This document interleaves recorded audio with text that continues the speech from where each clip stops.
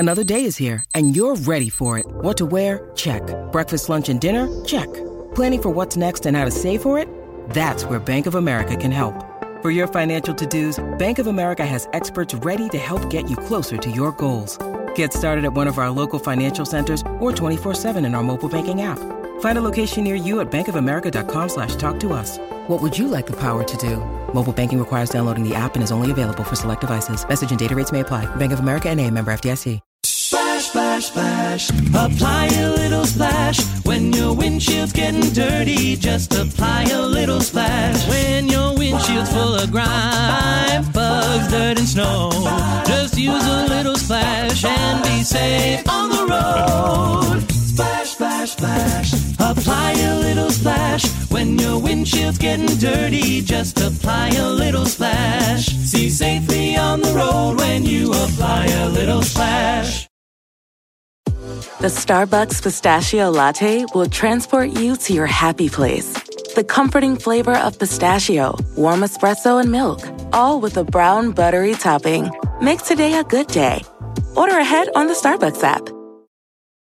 I remember Paul McCartney coming into our dressing room and saying, well, I've got this new song, would you like to hear it? And so he played it, and it was Yesterday. He sang it to Scrambled Egg, like scrambled egg. It was a great experience. I was actually learning to become an actuary, which they work in life insurance. They're very highly paid, and I think sometimes, I might have had a lot more money than I have now. Hello and welcome to episode 49 of Vintage Rock Pod, the ultimate classic rock podcast that proudly claims that my music is better than yours. I'm Paul Stevenson. Thanks as always for hitting play. Now, this will be the last interview episode until the new year. I'm taking a little break. I'm going to be back at the end of January after a rest and a chance to get some more big names in the bag. Just like today's guest. We're going out before Christmas with a good one, I tell you. There's going to be some special shows getting released though, so the classic rock will keep coming your way, don't worry. But right now, I'd just like to take this moment to say thank you to you. Thanks for listening. Thanks for supporting the podcast, engaging on social media, spreading the word, and generally coming along on the ride with me.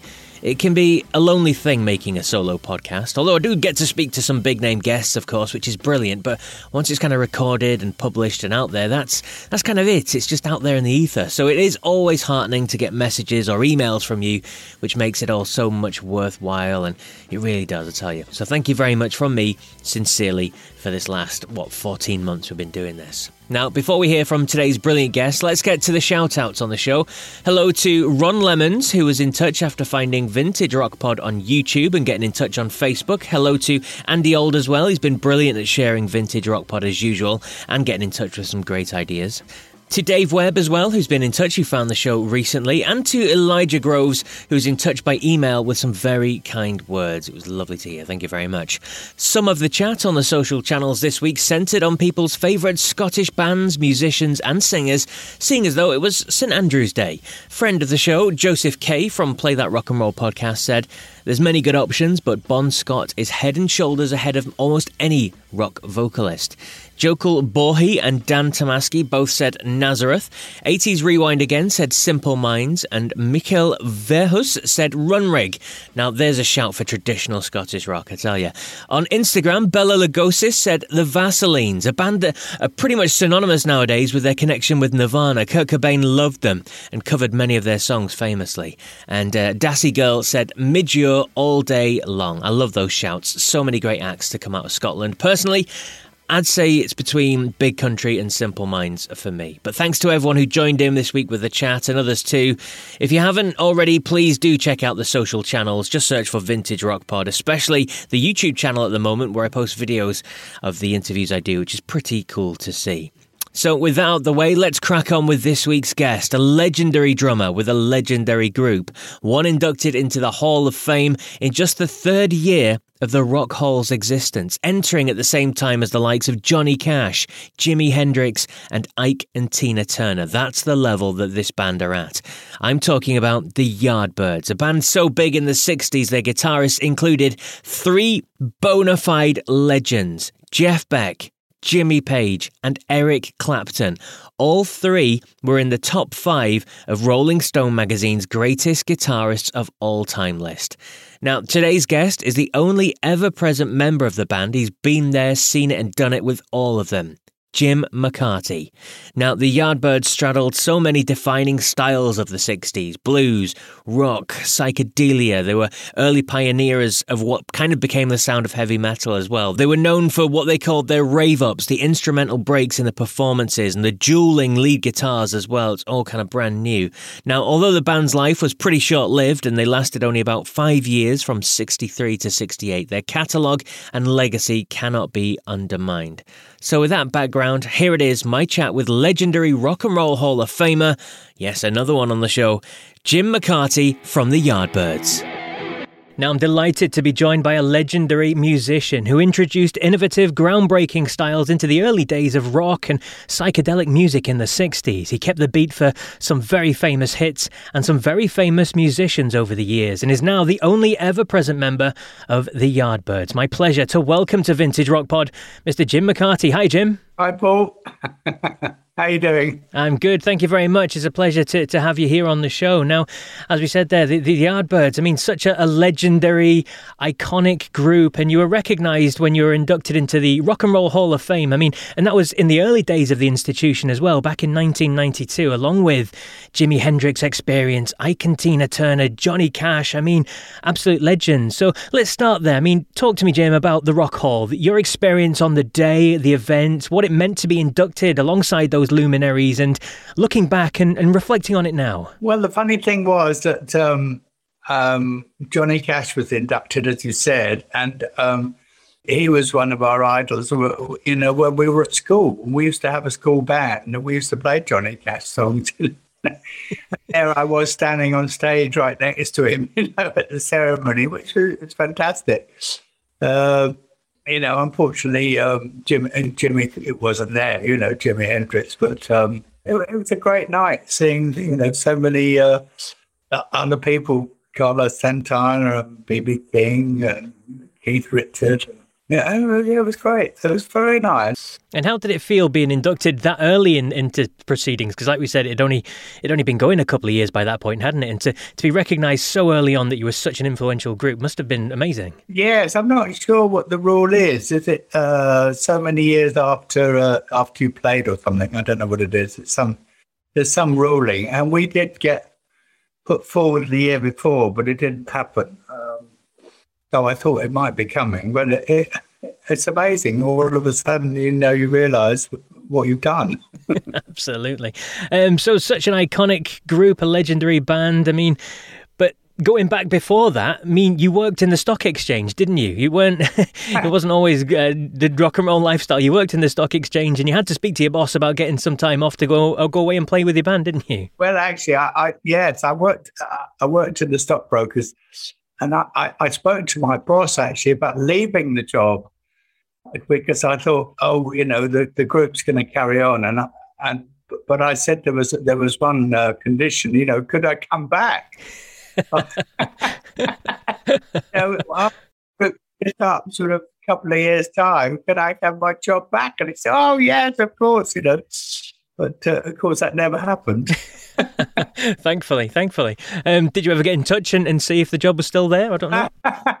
No, I didn't. I was actually learning to become an actuary, which they work in life insurance. You know, they're very highly paid. And I think sometimes, I might have had a lot more money than I have now. but I wouldn't have been the same life, I must say. Absolutely. So in the early days, I mean, let's talk about the Crawdaddy Club. I mean, you guys took over from the Rolling Stones, didn't you, with the residency there? Yes. They used to play every Sunday, and then they got too big. I think they started having a couple of hits, and they went off. I think they went off on a nationwide tour, you know, on the cinemas, and they were looking for someone else. And we went to Giorgio Gamelski, who was a promoter of the club, and we said we got him to come down to one of our rehearsals.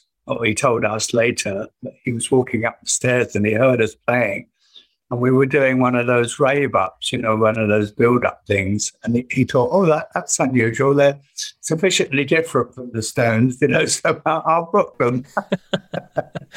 Fantastic stuff. Now, the band, in the early days, you were together for 5 or 6 years originally? Was it 63 to 68, something like that? But the music that you guys produced during that period was incredible. And I know that you wrote songs as well, didn't you, famously? Shape of Things and Over, Under, Sideways, Down, among others as well. Now, talk to me about the music process within the group, among the band, and how you came up to writing these songs. Well, I think the best lineup of the band creatively was the one in 66, with Jeff Beck and Paul Samwell-Smith and myself, Keith and Chris Dreyer, and that was a great chemistry within the band. I'd been to school with Paul, so I knew him very well. We'd been mates for a long time, and we always had lots of ideas. And working in that 5-piece with Jeff as well, it was a great team. And the evidence is the Roger the Engineer album, which is accredited as being one of the great albums, one of the cult albums, I think, of all time. And I think that's where it all came together, and that was great fun doing that. Absolutely. And was it a collaborative process then? Obviously, you wrote songs and others wrote songs. Did you kind of bring it to the table and then you kind of you work on it and see where it goes from there? Yes, it all worked differently. We had a sort of set time, as it was in those days. We had to produce something in a short period of time, and I think we were booked in for a couple of weeks or something. Ridiculous by today's standards, but we started off and we did some stuff that we used to play live. So maybe a third of it was live stuff that we sort of slightly changed for the recording.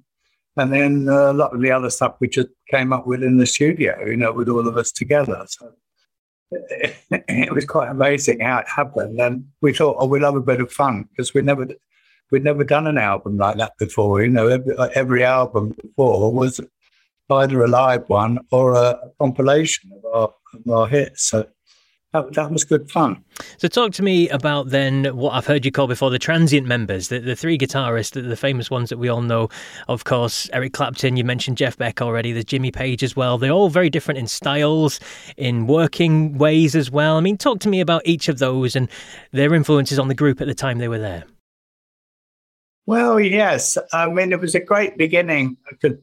Originally, before Eric, there was a guy called Topham, who was also from the art school, who was Kingston Art School, who was, very young, and he had to leave because his parents wanted him to study to be an artist. A painting artist. And so Clapton came in, and he was like a step further on in a way in terms of personality.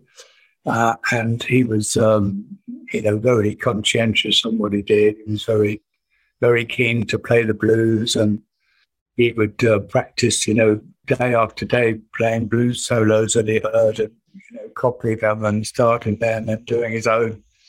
And so it was a good team for a while, and then we wanted to sort of slightly change the blues slightly, because we didn't want to just play the same blues we heard. We wanted to make it our own in a way, make it a bit different. That was where I guess the For Your Love came in, because somebody saw us playing actually with the Beatles at their Christmas show in London, and they thought, they had this demo of For Your Love by Graham Gouldman, and they thought, this would suit this group, because there's a tempo change in the middle of it, and they're doing all these sort of things,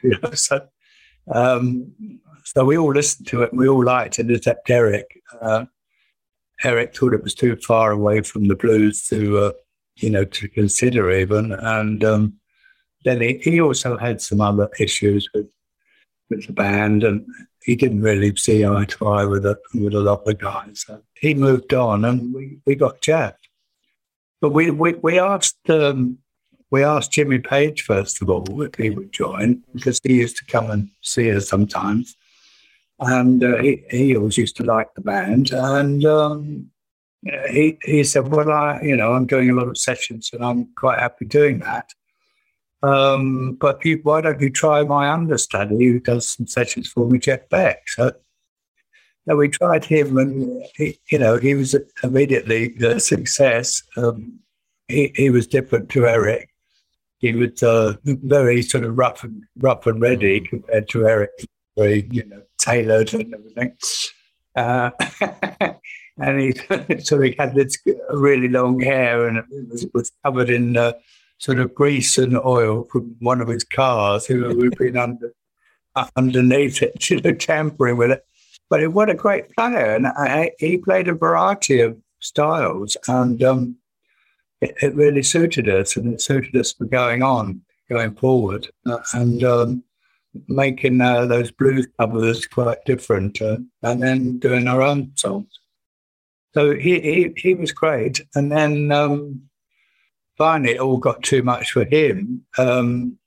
Well, before that, Paul Samuel Smith left because it was sort of quite difficult travelling around. He got quite stressed out, and he left because he wanted to become a producer.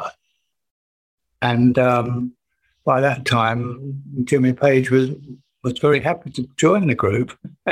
So he came in and replaced Paul on bass.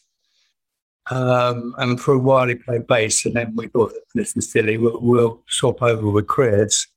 And so Chris went on to bass, who were great, and the two of them played lead for a while, and which was very up and down, but sometimes brilliant and sometimes a bit of a mess, but it was something to remember anyway. And then in the end, the stress got too much for Jeff, because he was always very, very nervous, very wound up sort of guy. And so he left the group, and we were a four-piece until the very end. Absolutely, and incredible names and stories that you're talking about there. I mean, let's talk about going to America, because that wasn't something that people from the UK did in the 60s, and you guys went over there, and in fact you were probably bigger in America than you were here in the UK. Yes, I know. With the British invasion, quite a big thing, and I remember talking to a few people, and they said, this is our dream, to get, people in other bands. And I think they did. They went if they could, and we love the sort of going to America. I mean, all those cowboy films and all those movies, on the TV, or the sort of James Cagney films and all that stuff, and then all the music, of course, the blues music and the jazz. And of course, as soon as we got there, we went in. We were down the jazz clubs and the blues clubs and seeing whoever we could. It was so exciting for us. And how different was it from the UK in the 60s? It was a pretty difficult place to be, and then you go across to America, and it was the land of milk and honey, as they say, and everything was very different. Well, yeah, exactly. It was so huge. I mean, I remember we had to go for an interview to get our visa at the American embassy. And in those days, you used to go in to see the actual ambassador. And the ambassador had you're going here, then you're going there. That's like 5,000 miles, and that's another 1,000. And I thought, oh, my God, where am I going? And everything was so huge, and such varieties within the country. Absolutely. But it was a very, very time. I mean, very exciting that we got accepted out there in playing their music. That's what it was. And what was it like being part of a British invasion going over? I spoke to a few different people that were around at the time, Colin Blunstone from the Zombies and Kenny Jones and things like that, and they're going across to America. And as you say, you're basically playing their music back to them, but being received as heroes. Yeah, I know. It's weird because I guess the young white kids, they never got to see the black music. It's on a different circuit. It's all very, very highly segregated or whatever. Yeah. And of course, they all loved us because we had, I love your English accent. They thought we were different. And, we had a lot of following, Brilliant. And on Vintage Rock Show, we like to hear some of the funny stories as well now. You played in Paris with the Beatles once, didn't you? And ended up breaking Ringo's, was it his snare skin? Drum skin. Tell us about that one. Yeah, because we were sharing the back line. We were the only other English band on, and we were playing before them. And they had a lot of French groups playing jazz and stuff, very strange music, and then we were on the bill, very nice to be, and we were sharing their amps and their drum kit, and I was playing away, and of course they didn't used to mic up the drums in those days. It was very, very, very basic. You might have had one mic somewhere or other, and then because you had to play pretty loud to play along with Jeff and Chris and Paul, and we got to the last song, and I looked down, and there was I'd gone right through the skin. I thought, oh no, on Ringo's lovely kit, and his lovely original Ludwig kit, and I thought, oh no, I've done a terrible thing now. I was very embarrassed, but of course it was okay in the end. Ringo sort of shook his fist at me in a joke. Did you get to hang out with the Beatles then? Did you get to spend much time with the guys? No, not really. We did a little bit because we played in London. I told you before. We played at their Christmas show, and we hung out with them a little bit, but they were, obviously kept to themselves. But I remember Paul McCartney coming into our dressing room and saying, "Well, I've got this new song. Would you like to hear it?" And oh, okay. And so he played it, and it was yesterday.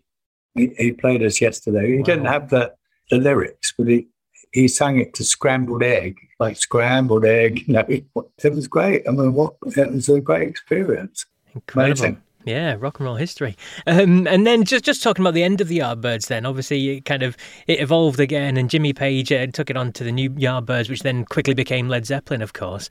What was your feelings around that time of the group disbanding? Well, we were quite relieved, particularly kids, Ralph and I. We were very tired, very stressed out, and we've been playing, day after day, really, for a long time. And playing the same sort of songs, playing the same music. And it wasn't really going anywhere at that time for us because the chemistry in the band wasn't quite the same. We really missed, I think, Paul, Samuel Smith and Jeff. We weren't producing any new songs, and we were being produced by Mickey Most, who brought his own songs into the picture, which weren't always that good for us.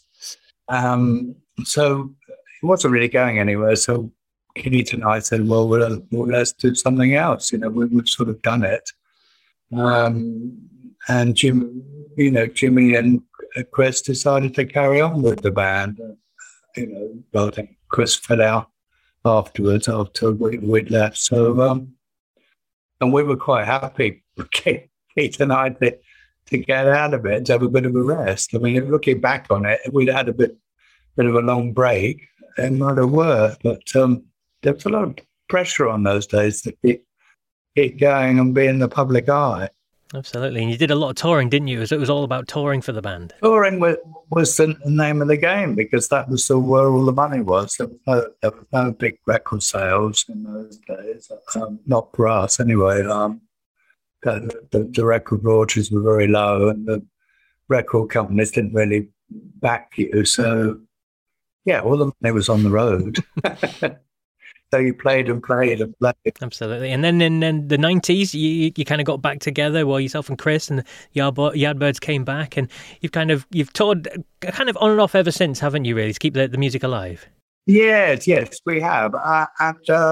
Sometimes I feel, it's a bit odd because it's only me left, or it was only Chris and I left. But at the same time, it's always a very good band. And I think if it's if it's great musicians playing a great repertoire, that's the point to keep going. And so I'm quite happy to do it as long as I'm fit to do it. Well, I try and keep fit.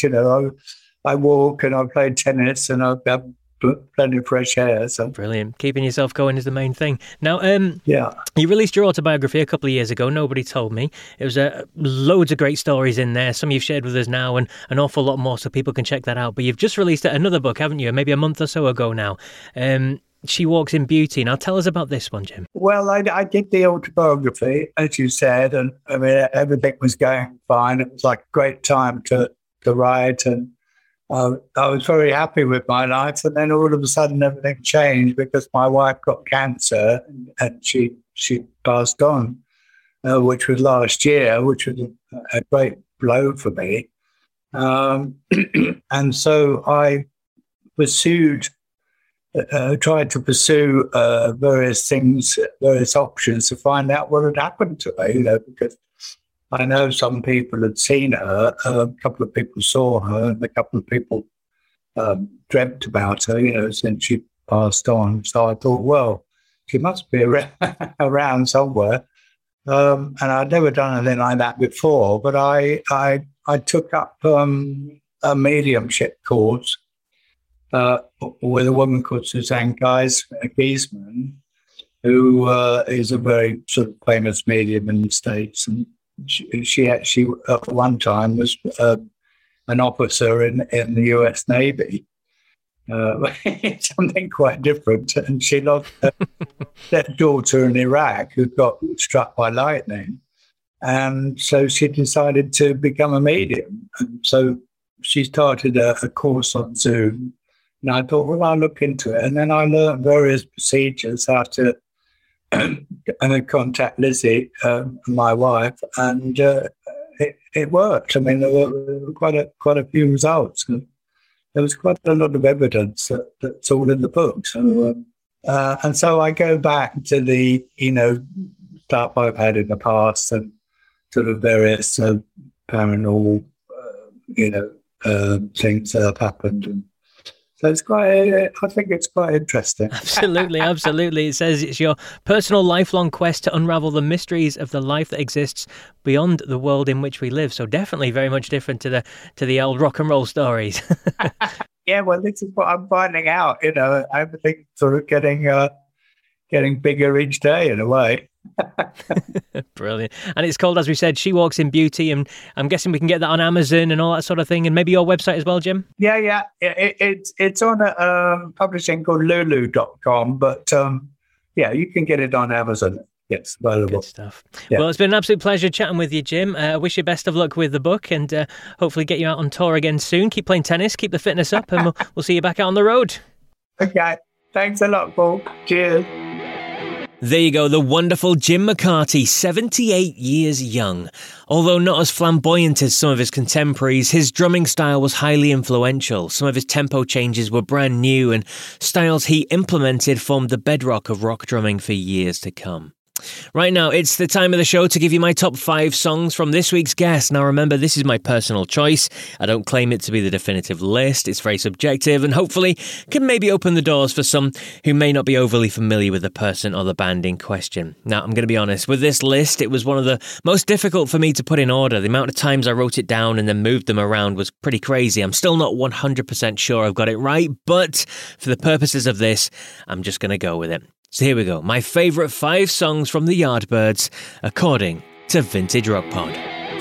My number 5 comes from the Roger the Engineer album, released in 1966. It has an Eastern feel to it, but a pulsy beat too, which Jim McCarty says was inspired by Bill Haley and the Comets' Rock Around the Clock. It became the group's 5th top 10 single in the UK and peaked at 13 in the US.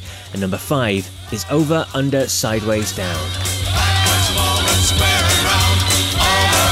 Sideways down, backwards, forward, square and round. At 4 is a track considered groundbreaking, our first glimpse of the dueling lead guitars of Jeff Beck and Jimmy Page. It's a darker number, again upbeat and pulsating though. Described in many ways as the prototype to heavy metal, this psychedelic rock also features a certain John Paul Jones, who'd later join Led Zeppelin, of course, on the bass on this track. At number 4 is Happenings 10 Years Time Ago.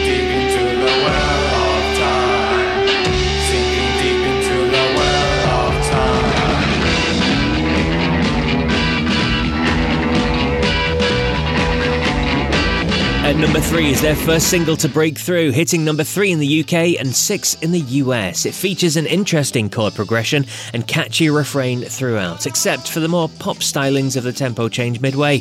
It was also the song that heralded the departure of Eric Clapton from the group. At number 3 is For Your Love. For your love, I'd give the moon if it were mine to give. For your love, I'd give the stars and the sun before I live. At 2 is the follow-up single to For Your Love, another big hit this. It featured Jeff Beck for the first time, and he used the fuzzbox, which is considered one of the earliest uses of the effect on record, and was the first rock song to really use Indian-inspired sounds, ahead of even the Beatles with Norwegian Wood. At number 2 is Heart Full of Soul. And I know, well, if she had me back again, well, I would never make her sad. I got a heart full of soul.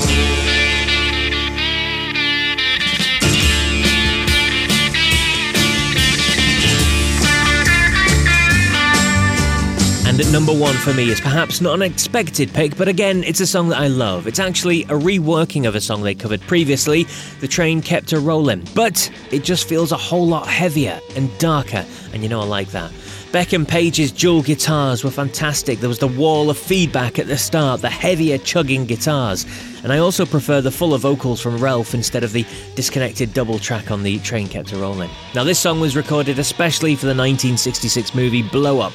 So my favourite Yardbirds song and the number 1 song according to Vintage Rock Pod is Stroll On.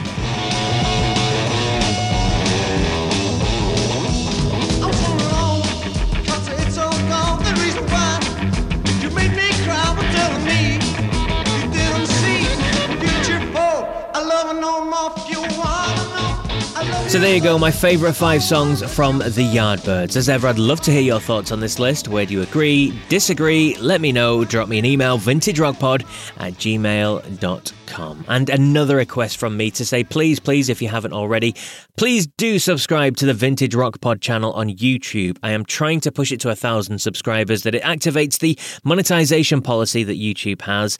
Until then, any ads that play on the videos, YouTube keep the money, so it'd be nice if I got to have some of that. It is totally free to subscribe. All you got to do is basically click on a button, and that is it. I put up a lot of different content on there, so you can obviously see the videos, you get to see the massive guests I speak to. I throw in some short rock stories, there's the top 5s, a couple of quizzes from earlier in the series, other bits and bobs too, so it's well worth subscribing to. Just search for Vintage Rock Pod on YouTube and hit the red subscribe button. Obviously check out the social media channels too, Facebook, Twitter and Instagram, to keep up to date with all the Vintage Rock Pod action and some classic rock stuff that I post on there as well. Well, there you go. That's it for episode 49 then. Can't believe we've finished 49 episodes, all with huge name guests on every single one. Episode 50 will be with you in the new year, although I'm planning a couple of specials to be released between now and then. Now, if this is your first listen, then make sure to follow or subscribe to the series on whatever podcast platform you use so that you don't miss any of the new ones that drop. And please do check out the back catalogue of incredible big name guests I've had on the show. A whole host of superstars, multi-million sellers, Grammy Award winners, Rock and Roll Hall of Famers. There's so much to enjoy, and they all have great rock stories to tell as well, involving some legends of our beloved rock world. Well, that's it for me then. Until the next one, remember, if you come across anyone who isn't a fan of rock, just tell them my music is better than yours. Take care.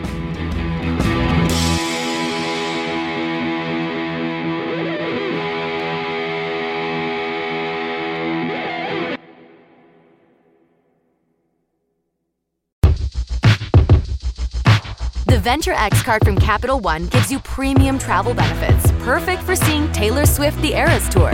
Presented by Capital One. Ooh, I do love her. Earn 5 times miles on flights and 10 times miles on hotels through Capital One Travel. Enjoy your stay in Suite 13. Whoa, 13? That's Taylor's lucky number. The Venture X card from Capital One. What's in your wallet? Terms apply. See CapitalOne.com for details. It's NFL draft season, and that means it's time to start thinking about fantasy football. FantasyPoints.com features industry-leading experts and prognosticators using proprietary hand-charted data to help you score more fantasy points. FantasyPoints.com is the place to go for whatever kind of fantasy football you play. Whether you play fantasy football, daily fantasy sports, or do a little bit of everything, Fantasy Points has the meticulously researched content to guide you to victory. And why wait for the fall? Fantasy Points also covers the new spring football league, the UFL. Join the guru, John Hansen, Scott Barrett, Joe Dolan, and other massive names in the fantasy football universe with an exclusive offer. Use code Pantheon for 15% off any Fantasy Points package, including the all-in package, with access to every article, tool, and data nugget that Fantasy Points has to offer. That's FantasyPoints.com and code Pantheon for 15% off at Fantasy Points. FantasyPoints.com, code Pantheon. Score more fantasy points.